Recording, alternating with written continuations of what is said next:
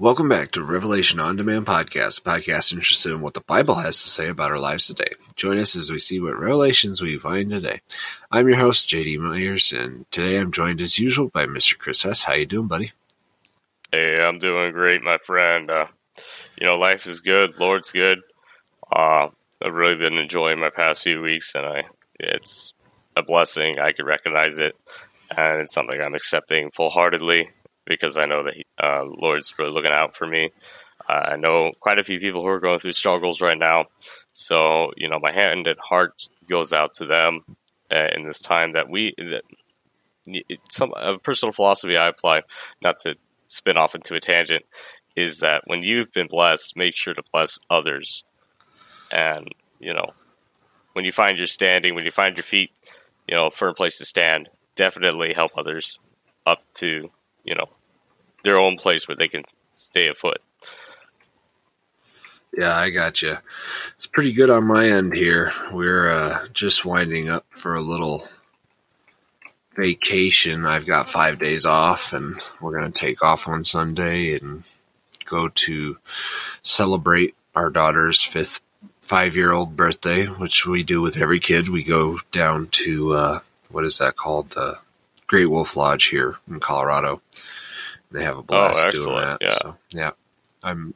There's quite a few people who are struggling out there. So I just, whenever I hear about people struggling, let you know that I pray for you right away. So when I hear about people's struggles, So a little bit of worldly news. You hear about these vaccine passports that they're talking about making mandatory in the United States? Well, me or the audience, I hope that it doesn't become something that is real or comes to true fruition.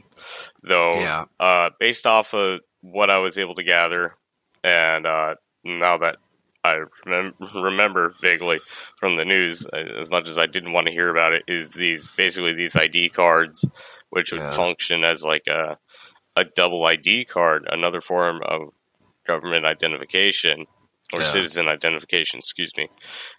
In order to go from state to state, you need a certain card that says, yes, I've been vaccinated. Yeah, and heck, they were talking about letting businesses use it. So that echoes the mark of the beast, as we've talked about before. I don't know if it qualifies completely, but I just know that we've talked about that. When we were talking about the episodes about the mark of the beast, I think I brought that up, that this could be something akin to that. I don't think it's the end times mark of the beast. I think that's going to be something way more serious. But if we're going to reflect on any similarity from the mark of the beast to these, so to speak, ID cards, is you wouldn't be able to complete a transaction. You wouldn't be able to achieve any personal gains without this thing, right? If this comes to the point where it is. You wouldn't be able to do it in person, especially if you're not vaccinated. But I think it's more likely it's just going to be a nuisance if it even gets passed. I think most people are kind of done with stuff like this, Absolutely, yeah. It would be discouraging to their efforts of the vaccine thing, in my opinion. Yeah, yeah. So you wrote here Trump 2024. You want to tell the audience what you're thinking on that? Well, we were both collaborating on this a little while back. We've both had busy weeks. So, yes. So, essentially, similar to the former president's presidential tours that he would partake in, if you want to say that, or similar to his campaign efforts, would be a better way to put it. He's actually going to be going on a tour this year all across the United States, where he's being interviewed by Bill O'Reilly, and they're going to be asking pertinent, important questions pertaining to his history in the White House, what exactly went down according to Donald Trump, and what they're going to be asking audience questions, but he also, Bill O'Reilly, is going to probe certain like very pertinent, important questions like, okay, well, why didn't this get done? What happened to you if this happened? What exactly was your true standpoint on COVID? And take that however you will. That's the way it's going to be formatted. And it's his new, so to speak, is it his new campaign tour, or is it his way of, depending on how you look at him, of getting info out to the people? It'll be pretty interesting what we hear, what comes out of that, in my opinion. Yeah, well, just as a blanket statement, he has to re-earn my vote. I've never been a huge fan of Trump. I like what he did, but as far as, just the way he handled the end of the last election, he's going to have to earn my vote again. Not saying that's going to be hard. I'm just saying I'm not going to just get on the Trump train sort of thing. I would prefer to see someone else run for president as the Republicans. I mean, either way, since I'm a moderate, I would have liked to see a new person for either side. That being said, I don't want to put too much in the pocket of the former president or even the active president or, either side. But this is going to be a thing that's going to provide us with more information as to what Trump is allowed, so to speak, to tell the American people of what exactly happened in his eyes. I gotcha. Yeah. So what's this? What's the scuttlebutt on this birthing people instead of mothers thing? Like that just okay. That rubs me the wrong way right off the bat. So, according to my resources for this, were mostly on the Tucker Carlson show. But basically, they're trying to instill a new pronoun instead of the term mother or mothers, because we're starting to find that Washington really wants to cancel basic essential terms like mother, father, to accommodate for all kinds of people. Take that as you will. Well, they came up with a new one, and it was outside Washington, and it got introduced to Washington, and now Washington is trying to validate it. And it's called birthing people, right? Yeah. So if you've given birth, if you're going to give birth to someone, you're a birthing person. You're not a mother, a parent, father. None of that, because they said they wanted to, in an interview with how that term was being introduced to Washington before it's like seriously in the works to become valid as a valid pronoun that they could use legally. They said there are multiple varying gender associations nowadays that you'll never hear Washington or the mass majority of the media try to discourage or differentiate from. It's a man can be however he wants to be, a woman can be however she wants to be, etc. That's what their message is. But basically, they were trying to accommodate for all these people who could potentially give birth or be part of the birthing process and call them birthing people. So they're pretty much saying men can give birth now too. Is that? Because here's the biblical understanding of men and women. Men cannot birth children. You can talk all you want about like gender identity and stuff like that. That has nothing to do with the science of it. You need 2 X chromosome to have a womb and be capable of birthing a child. And even if we figure out how to put a womb inside of a man or a biological man, you will still not be a man in my eyes. Like, it's ridiculous. They're rebelling against God's creation and his created order. So that's the way I see it. I call it association because, in all honesty, that's what you're associating with. Is it, in your standpoint, you'd say, is it a true identity to one of these individuals to be the opposite gender, somewhere in between, one they define for themselves, one that was defined for them by society, technically, I mean, physically, scientifically, you do make your standpoint where it's I mean, no, you when you boil it down to your microbiology.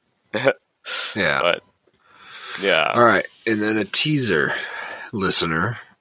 We are going to soon be having something I'm going to call special episodes, where we have a guest come on, talk about some of their stuff, maybe teach us a little bit about what they think happens in the end times and prophecy, or other subjects therein of spiritual significance, such as what we normally talk about.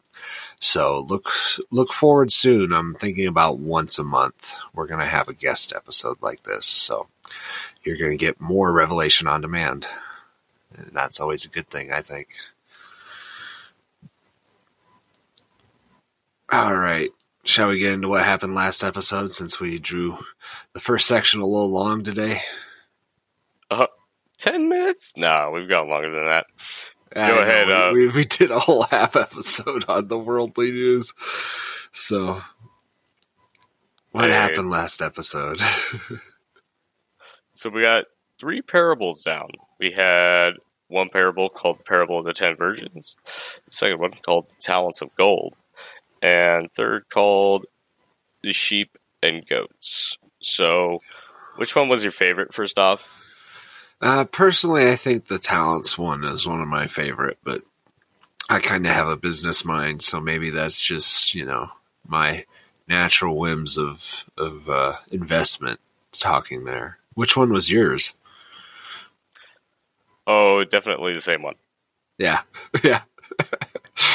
Well, just to give you a brief summary on each of these, Parable of the 10 Virgins, we went over these varying kinds of women, actually, and their different derivatives into, not microbiological derivatives, but their spiritual and personal derivatives as to where they exactly were showing what to certain men and what exactly that would mean to that man, to their master, etc. Yeah, and they were waiting on the bridegroom, which is supposed to be Christ's second coming.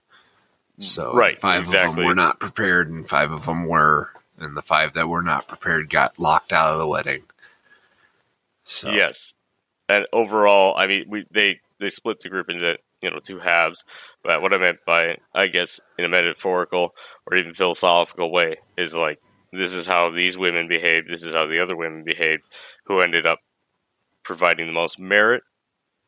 Were the patient ones that were collected and evaluated, and the ones that prepared themselves, right? Not the others who just dove out into the dark and expected to use, their minds to magically end up at this destination that they would have had to well prepare for. And some with their lamps, again, we talked about lamps being trimmed in Revelation. The Talents of Gold. Talents of Gold was interesting. You had 3 varying servants that all were given a certain amount of gold to their from their master, and they were each told to invest it. 2 of them invested it handsomely, overall. One less than the other. But this third servant decided to bury it in spite of his master.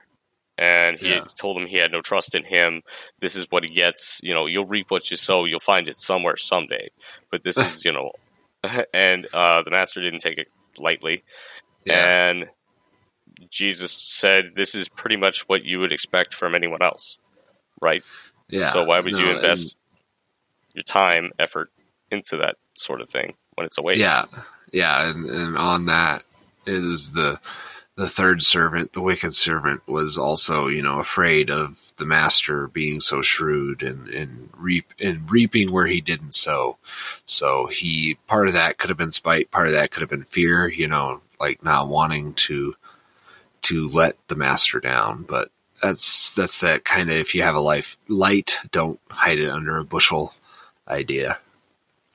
Well, we were kind of split down the middle, and we came to a consensus that was a bit of, debatably wasn't spite, but also, in my opinion, it was more out of spite.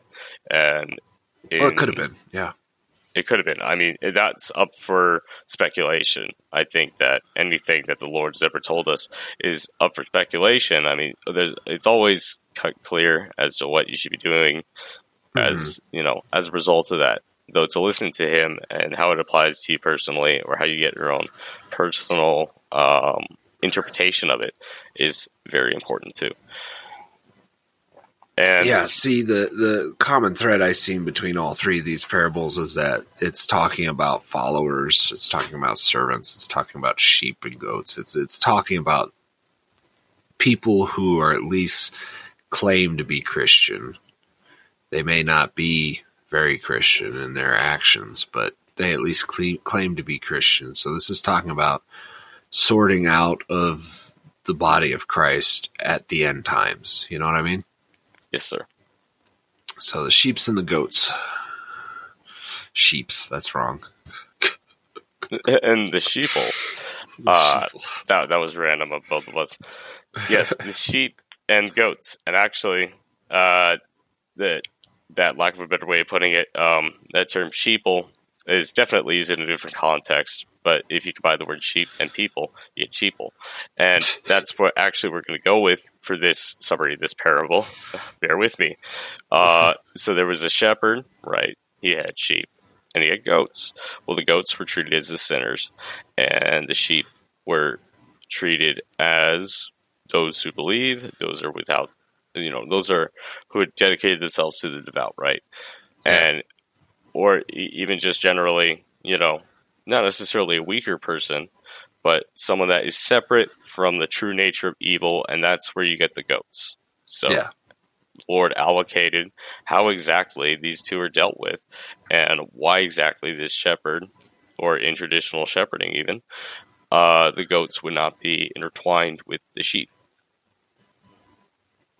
Yeah, he separates the sheep and the goat to, like, if you take it just literally, it's talking about how shepherds would literally separate sheep and goats, because goats need more protection, they need more shelter, they need more care. But this, in this context, is talking about the sinners being separated from the faithful. So, right. And I don't know if you do this, and I'm sure you've heard it a million times. I don't know why you wouldn't know this, but often we refer to the Lord as our shepherd too. Yeah. So, in a way, this is him reflecting on the way that he would treat no one else was extra. The sheep and goats equally, but the goats are going to need that extra, that extra push to be a sheep someday. Probably not, but to at least be taken care of well enough so that they can redeem themselves. Maybe. So today we're continuing on with our Olivet study, and we're going to be going into Mark chapter 13, where we are still in the same scene from the last two episodes, where Jesus is talking on the Mount of Olives, or just as they're leaving the temple, as we'll hear at the very beginning of this scripture, where Jesus is talking about the end times and what that means to his followers and what that means to us today, sort of thing. He's more directly talking to four apostles in this one, Peter, James, John, and Andrew. So this time, Mark actually recorded who Jesus was talking to directly. So we'll see exactly how Mark puts into terms the exact same things we covered in episode 26 or 25, or no, not 25. I keep backing up. 24, where we were in Matthew 25. You got it. Yeah, you got it. 25. Matthew 25. Yeah. Awesome. There we go. I had to dig in the old memory breaks there. So, if you'd be so kind to start us off with the reading. Yes, sir. And just for the record, audience, we do record this immediately after waking up, as early as 6:30 in the morning. So bear with us. Alrighty. The first section, and it's just simply put for Mark 13. You know how you have those certain sections in the Bible, and it breaks down certain verses, blah blah blah. And that breaks down certain verses. It breaks down a collection of verses and will tell you, organizingly what the title card is for it. I don't know why I got into that. But this section is called The Destruction of the Temple and Signs of the End Times. Mark 13, verse 1. As Jesus was leaving the temple, one of his disciples said to him, "Look, teacher, what massive stones, what magnificent buildings." "Do you see all these great buildings?" replied Jesus. "Not one stone here will be left on another. Everyone will be thrown down." As Jesus was sitting on the Mount of Olives opposite to the temple, Peter, James, John, and Andrew asked him privately, "Tell us, when will these things happen, and what will be the sign that they are all about to be fulfilled?" Jesus said to them, "Watch out that no one deceives you. Many will come in my name, claiming I am he, and will deceive many. When you hear of wars and rumors of wars, do not be alarmed. Such things must happen, but the end is still to come. Nation will rise against nation, and kingdom against kingdom. There will be earthquakes in various places, and famines. These are the beginning of birth pains." So, right here at the beginning, we see them talking about the temple again, which we talked a little bit about back in episode 24. And we see, if for those of you who don't know exactly what the Temple Mount is, today there's just the foundations of that complex left, and they actually built the Dome of the Rock on it. So this complex is massive. If you think of some modern, professional football stadiums, that's roughly how big it is. Now it has a lot more open space with the temple in the middle instead of a football field. So, but there's this big complex where people come to worship God. So this was a magnificent building. It was a modern, or not a modern wonder, an ancient wonder. It'd be a modern wonder of the time. But Jesus, again, here we see Mark recording what Matthew recorded. Not one stone would be left. So he's talking about the prophecy in 70 AD when the temple will be broke down. And, to this day, we still have not seen the temple rebuilt. So, yes. And just for the record, Jesus wasn't always, if you take example, later on, when he is confronting, I want to say it was somewhere in Rome. Anyway, when he confronts a Jewish temple, if you've known about the part where Jesus flips a table, actually multiple tables. That's in Jerusalem. Yeah, it is in Jerusalem. Oh, that is Jerusalem? Okay. Yeah. I was it's the very temple we're talking about. Where the timeline is. Yes. So he didn't have a great appreciation for manly. I'm sure Jesus was very manly, in my opinion. Not manly as in a strong man, as in humanly. Yes, humanly. Constructs of what was dictated to be a method of worship or a method of congregation that would mean basically, that uniform mind. So he predicted the destruction of, the temple. The temple on the mount is not as great as, it seems. So now he placed a prophecy himself on the destruction of this temple. Yeah. Okay. Yeah, that's what I thought. He was talking about when the Rome would come through and destroy the temple in 70 AD. Now, he was also kind of talking at the same time about his body being the temple and how he was going to be crucified very soon and then raised up in 3 days. So we see the apostles closest to Jesus ask the question. As I said before, it was Peter, James, John, and Andrew. These are I think it's Peter, James, and John are the three like closest disciples to Jesus. It's kind of well agreed upon, and Andrew apparently was another one who was quite close. So why Mark tells us exactly it was these three, I'm not sure the significance of that, but we see that we can ask questions from this. We can see that we can ask, God questions about just about anything. We may not always get a straight answer or the answer we're looking for, but we can definitely ask Christ to answer our questions. And of course, as we've talked about back in the Revelation series, we have, chaos and wars and all this crazy stuff going on. And while it may be birth pains, which, just my experience from our fourth child's, pregnancy, the birth pains can be greatly multiplied, especially when women have had multiple kids. Like my wife has had Braxton Hicks, which is a practice contraction far longer than she had with any other pregnancy. So this chaos, the wars, the famine, the destruction that goes on today, the evil that we see today is just Braxton Hicks pretty much. Because, we studied the end through our Revelation series. Go back and listen to that if you haven't yet.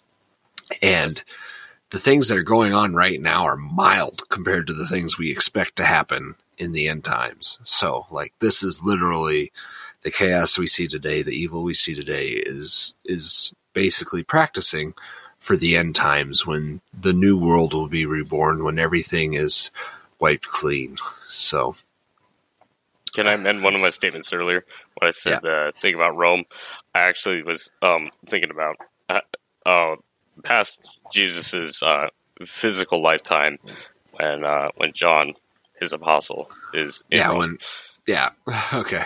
And speaking of the disciples too, you said you're not sure why these four specifically were in place to be next to Jesus. It was because you found during certain times during Jesus's life when he did have disciples, he found that he had, not to say any of them were closer followers than the others, but those that had really allocated their time to full devotion and wanting to be close to Jesus himself, wanting to protect him.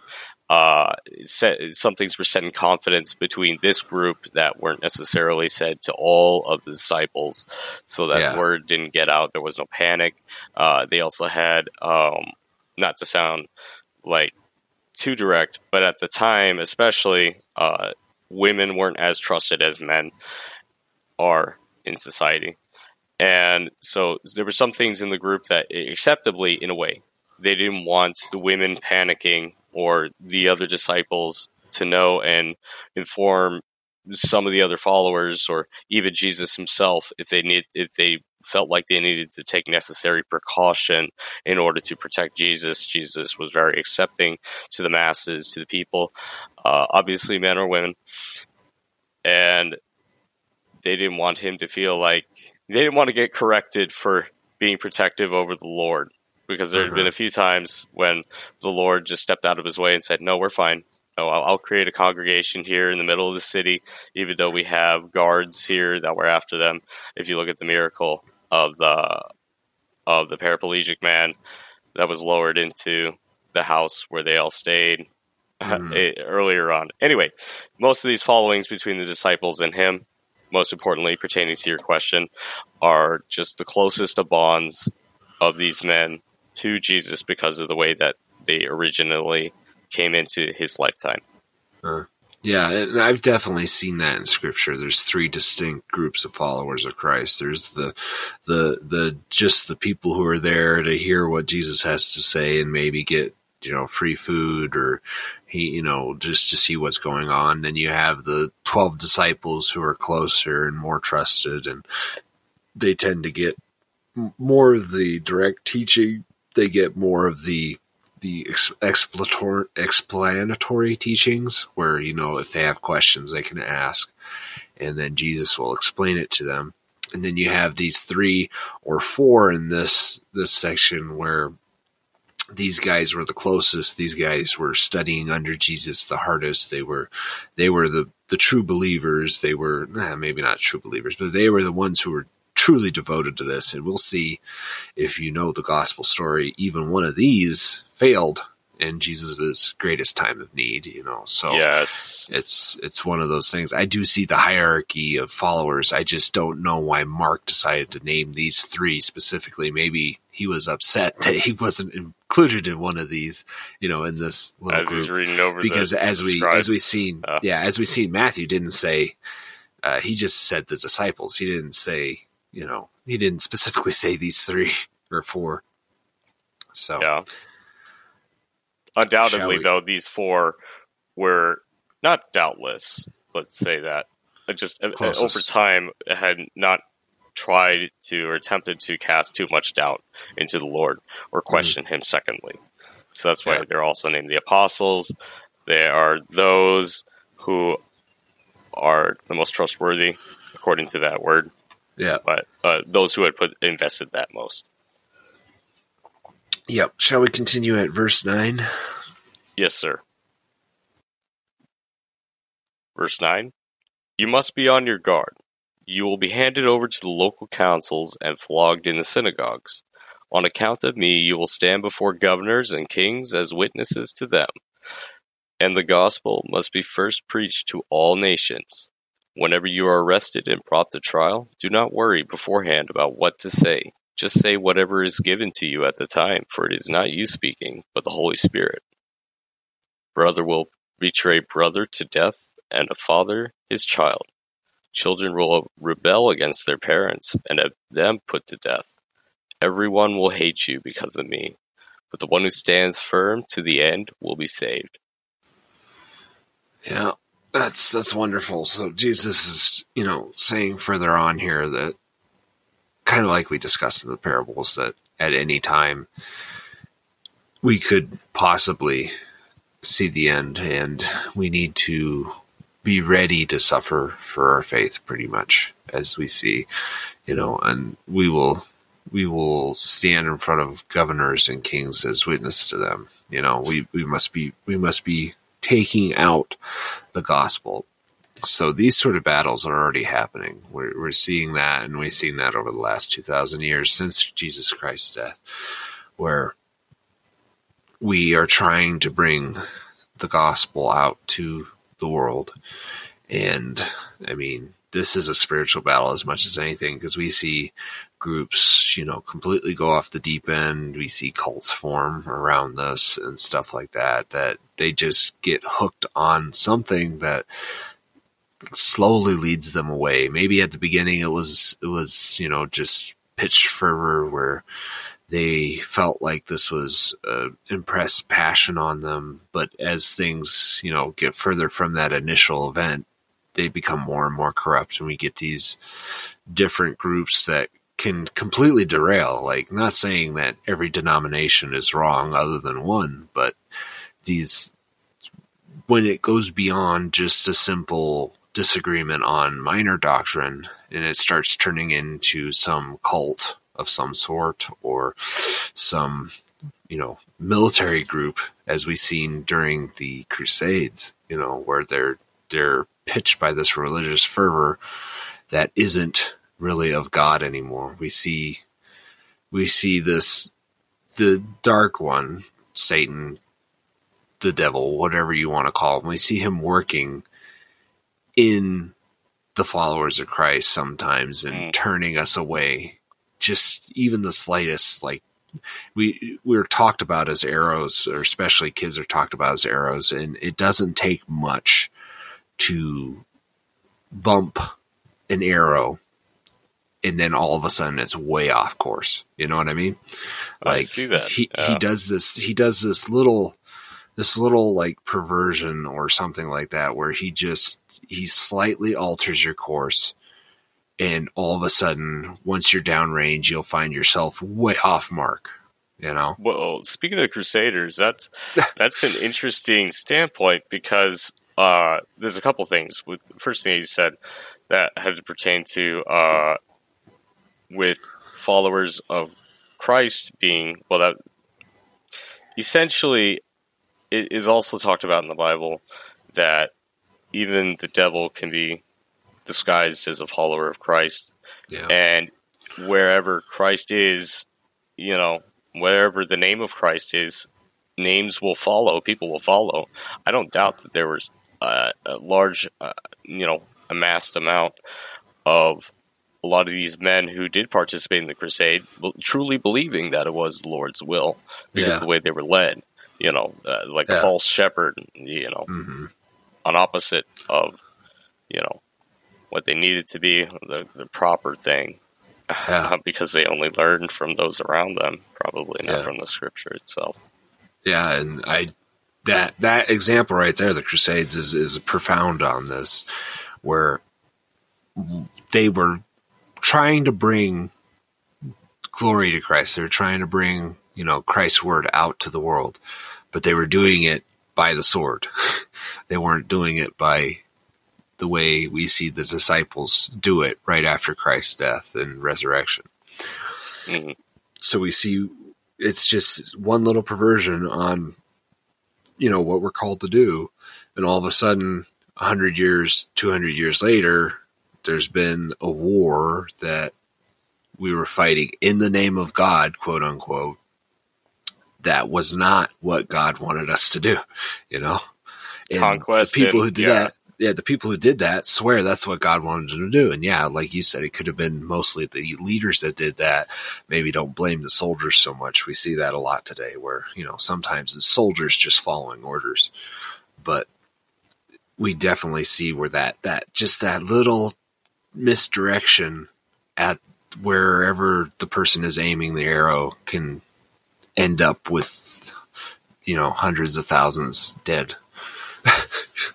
I mean, when you put it that way,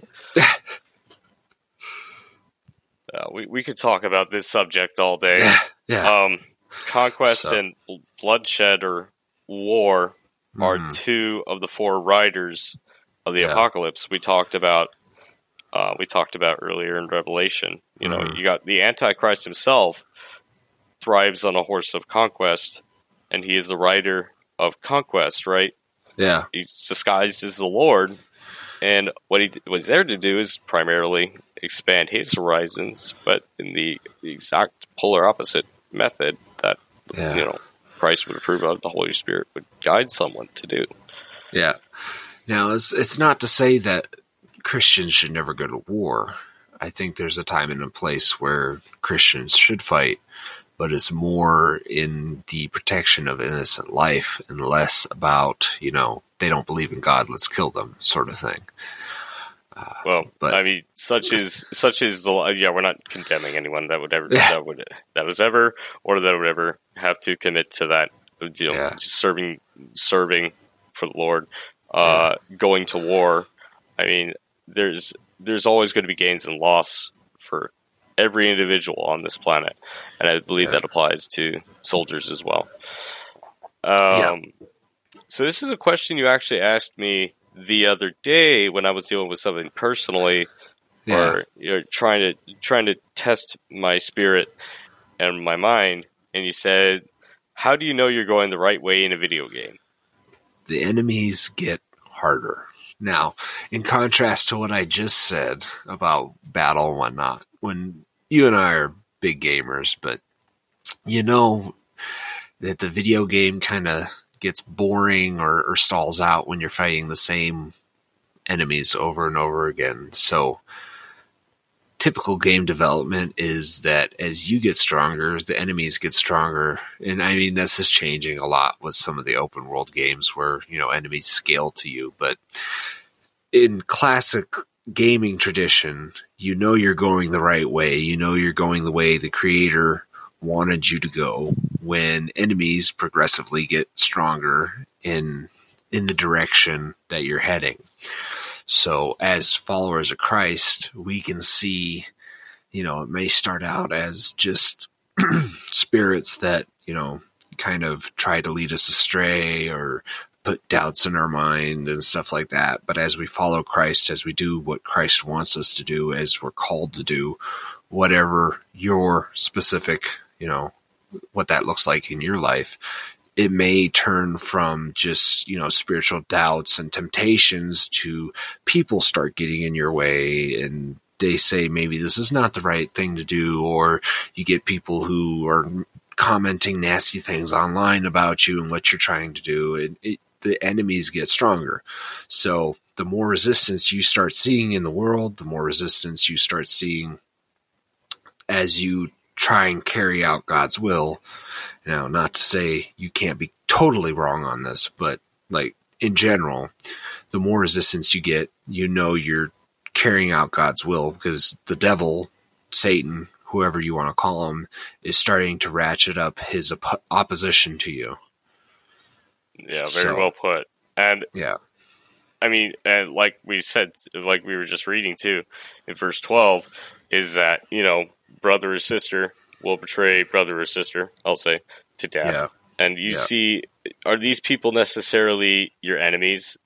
I mean, not always, but you'll find that your enemy starts investing himself into, as close, however he can. And that's our main way of driving the video game analogy, is like life is going to get more difficult, and as you progress, as you train up, as you become stronger, even spiritually, Lord will provide a way. Stay faithful. Yeah, and this is why it's so important that we surround ourselves with, other followers, so that they're aware of those forces. They're aware of that progression, where as you're trying to do what God wants you to do, they can realize that maybe they're being tempted or prompted by evil forces that may be trying to derail you. So this is why it's hard to stay faithful to Christ in a very secular group. Like, no, not saying don't go out to people who don't believe. I'm saying don't surround yourself with people who don't believe. So have an inner circle of followers who can fellowship with you and understand what you're struggling with. I mean, yes, to each is their own with that. It depends on what your calling is, and what the Lord calls you to. That doesn't mean like to completely avoid anyone who doesn't believe. Though I guess in a personal, if you're trying to preserve yourself, if you're really trying to get yourself up off the ground, or the Lord is helping you get up off the ground, and He's introducing you to more people that are in your similar situation, or so on and so forth. Someone that's not going to tempt you and sway you. I can see that. Yeah. Shall we continue on in verse 14? Yes, sir. When you see the abomination that causes desolation standing where it does not belong, let the reader understand. Then let those who are in Judea flee to the mountains. Let no one on the housetop go down or enter the house to take anything out. Let no one in the field go back to get their cloak. How dreadful it would be in those days for pregnant women and nursing mothers. Pray that this will not take place in winter, because those days of distress, unequaled from the beginning, when God created the world, until now, and never to be equaled again. If the Lord has not cut short those days, no one would survive. But for the sake of the elect, whom He has chosen, He has shortened them. At that time, if anyone says to you, "Look, here is the Messiah," or "Look, there he is," do not believe it. For false messiahs and false prophets will appear and perform signs and wonders to deceive, if possible, even the elect. So be on your guard. I have told you everything ahead of time. Okay, can I say something first? Yeah. If you're ever looking for a good verse, or like the most original, perfect argument as to why someone would say politics, I can't attract myself to politics because it just seems all bad.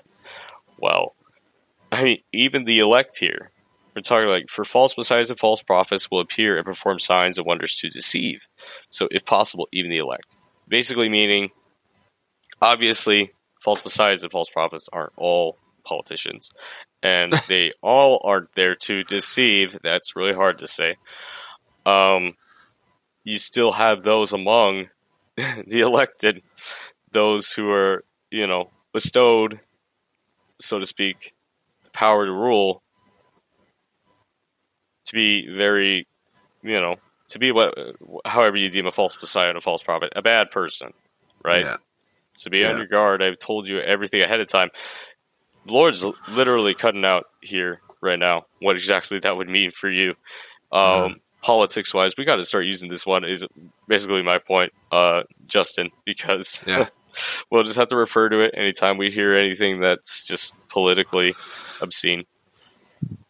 Yeah, we see that. I think there could be some good people still in politics, and maybe there's some people who are actually trying to work for the Lord, but I definitely see that whatever's, like, I heard this new it's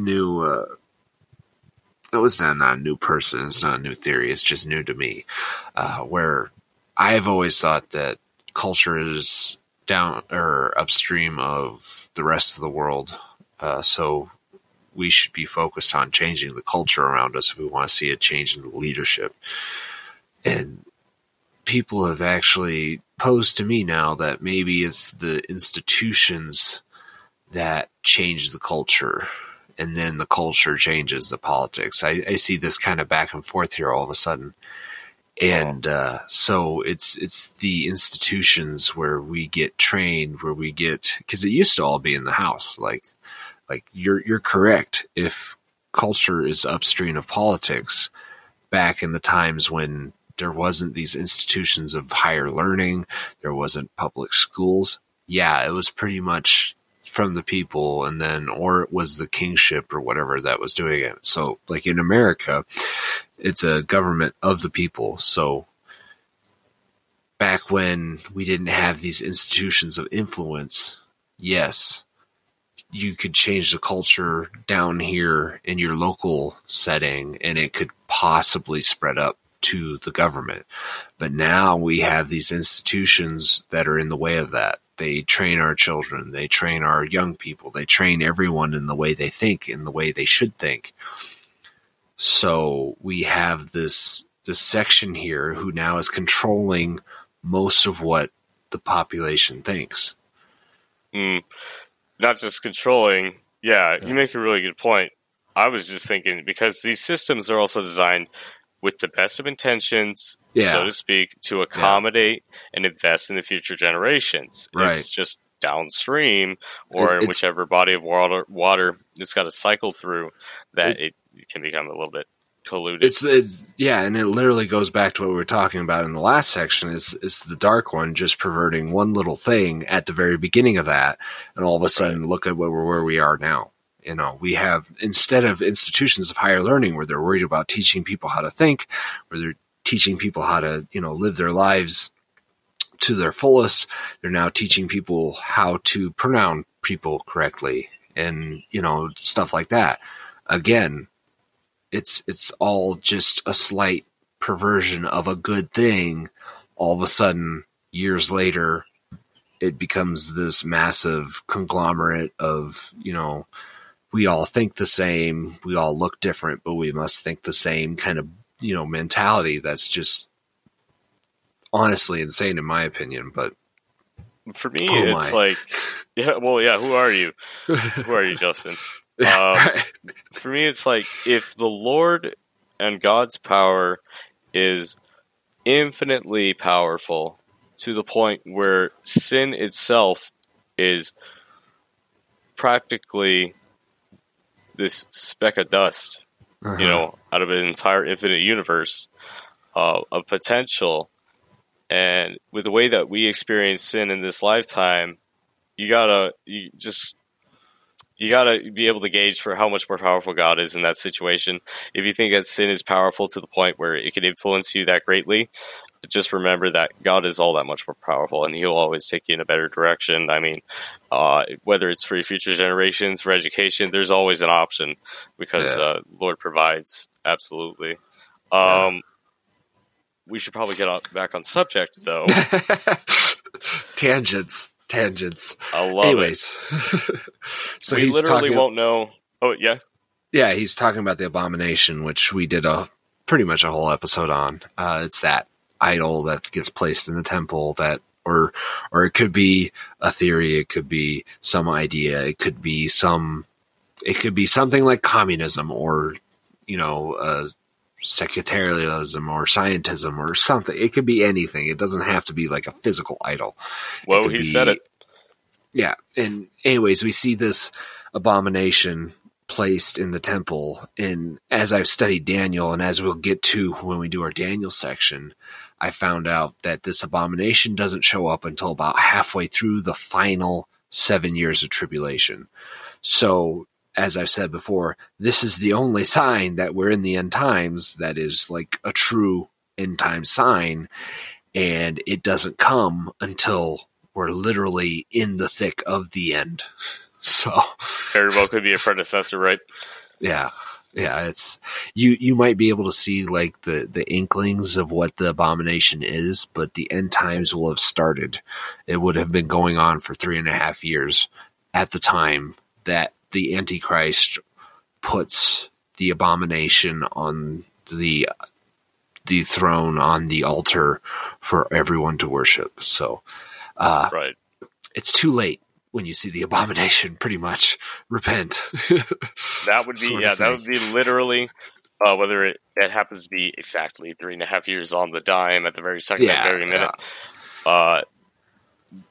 We've joked around about how how certain time frames might not be always perfect, but yeah, that would be a literal thing that will happen, and that's something that you would definitely want to repent by that point, because you're like, I don't know if I still want to be here. This is kind of weird. If it feels weird, you get out of there.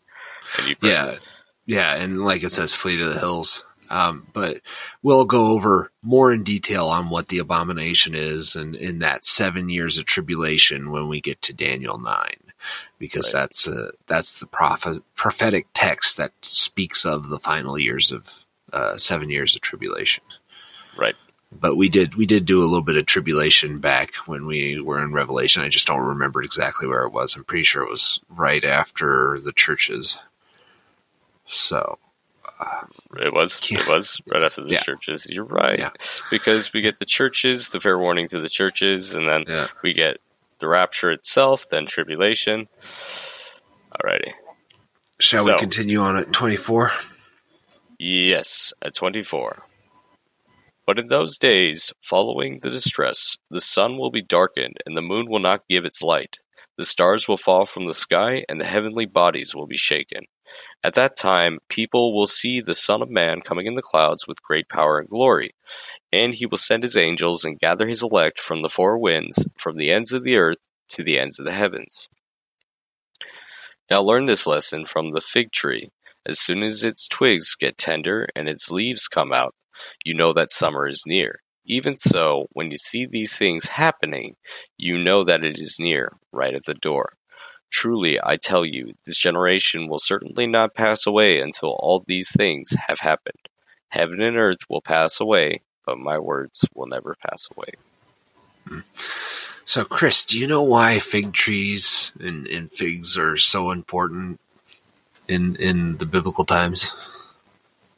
I mean, based off of what I've even known to this date is, even in modern Israel, fig trees are still represented, and fig tree branches even are still used in traditions all the time because of its significance. Although, if you want to break down the actual reasons as to why they're using fig trees all the time, it's probably because they withstand the heat.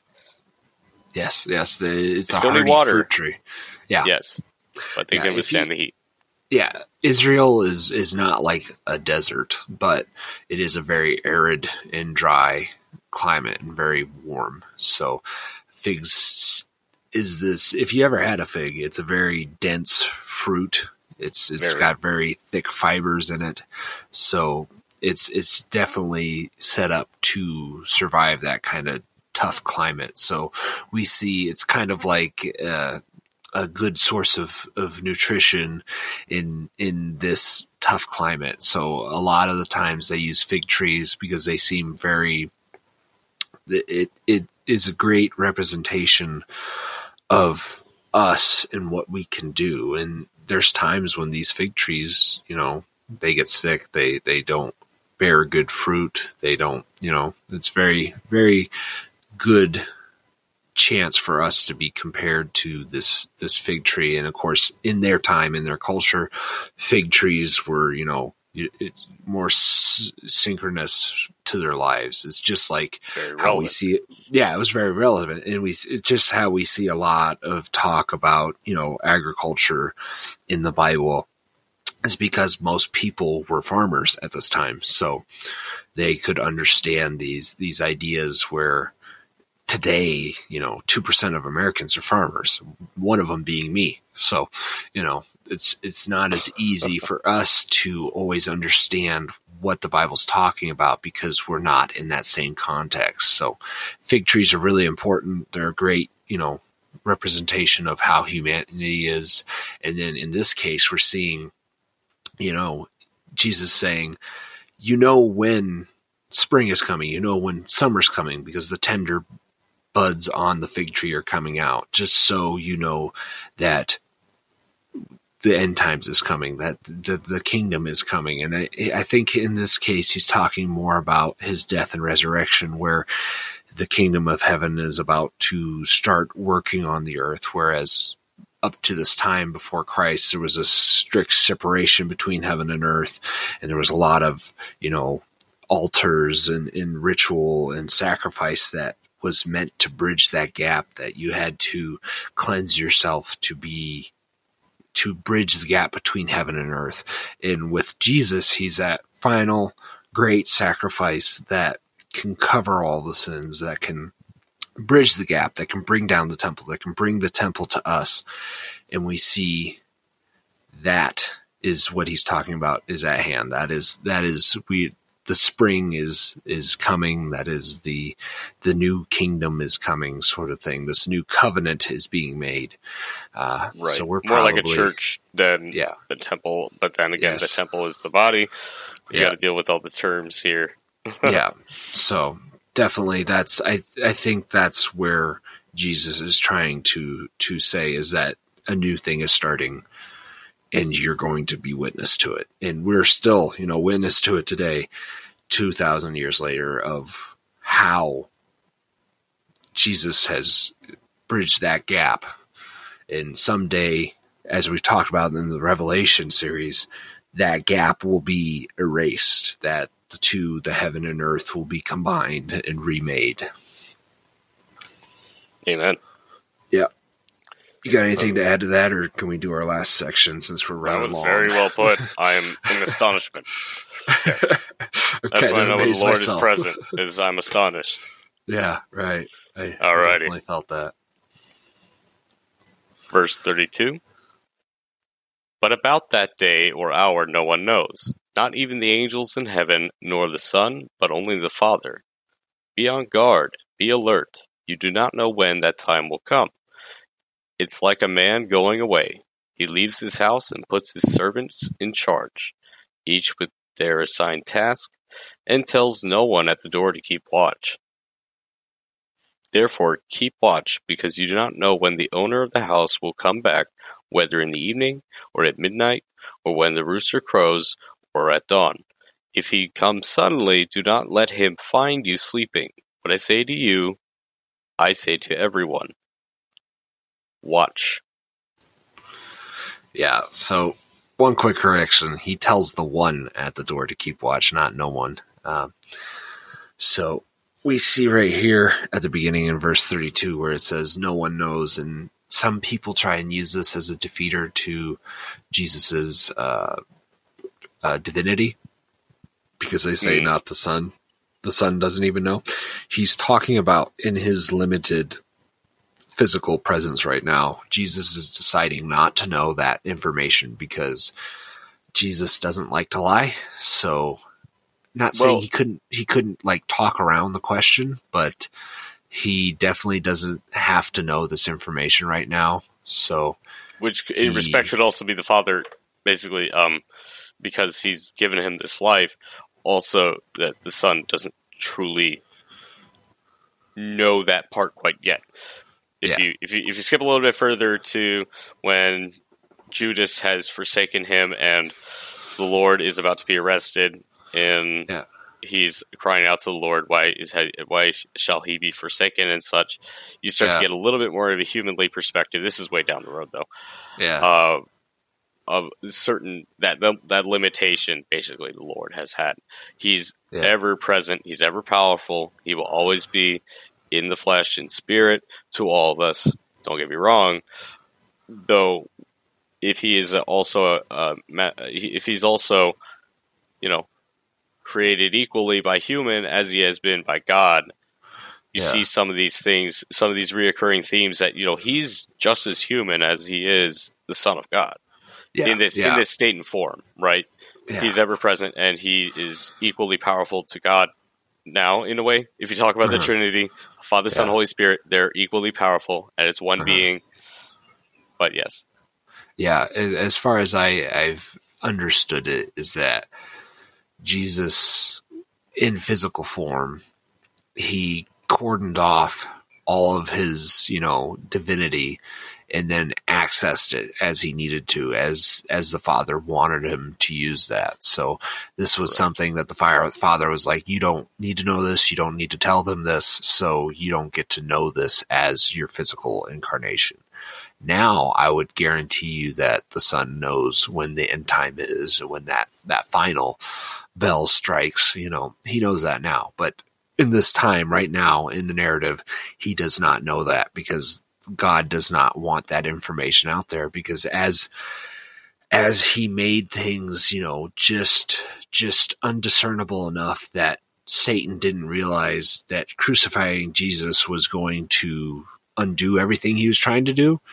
He does not want to put in the end date so that Satan couldn't, try frustrating that. Not saying Satan could.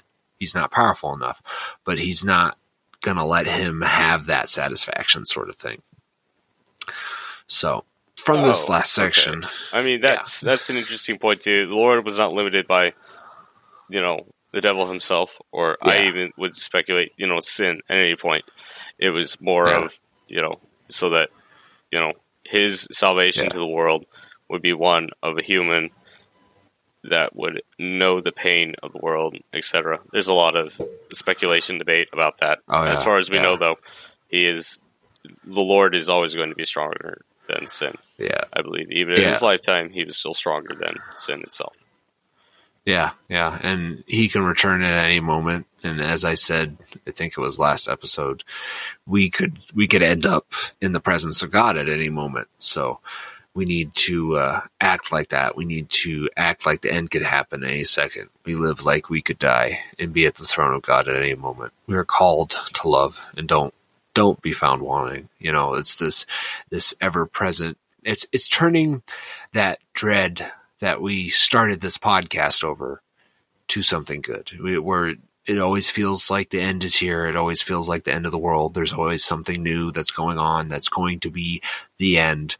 The end is nigh sort of feeling. It's turning that from dread, from, depression, and making that the fire that lights you up, that drives you out there and helps you fulfill what God wants you to fulfill to help bring about his plans, Yeah, if the Lord is ever present, for me, if I have to say anything about, more specifically with like depression, I felt like his voice was always there, and all it took was, for me to open my ears. I was like, wow, no, this is a feeling of me not fulfilling myself to the Lord. And then once I was able to fully comprehend that, open my ears to the Lord, that helped, cause a revelation to me. Enough about me, though, for the meantime. Thank you, Jesus. I think it's my turn to sign off before we do our takeaway of the day. So, thank you so much, JD. Or Justin. You're going by Justin now. Yeah. And I kind of already said the takeaway. That last section was kind of already on me. We are called to be loved. Oh, okay. It almost sounded like you just rolled it off of that last point. I loved it. Okay. Yeah, no, I felt like it needed to be bigger than that. I kind of just jotted that down this morning, so I expanded that. But I wanted to let you get in anything else you had. So, Thank you for listening to our rambling. Thank you for listening to the Rambling on Demand. Yeah, right. Thank you for listening to Revelation on Demand podcast. Please like, share, and subscribe wherever you catch podcasts from. Please, if you like what we're doing here, share this with a friend, family member, or someone from your church. This is a completely private venture and we receive no funding from any sources. If you have any comments, questions, or concerns, please feel free to contact us at revelationondemand@gmail.com. God bless and see you next time.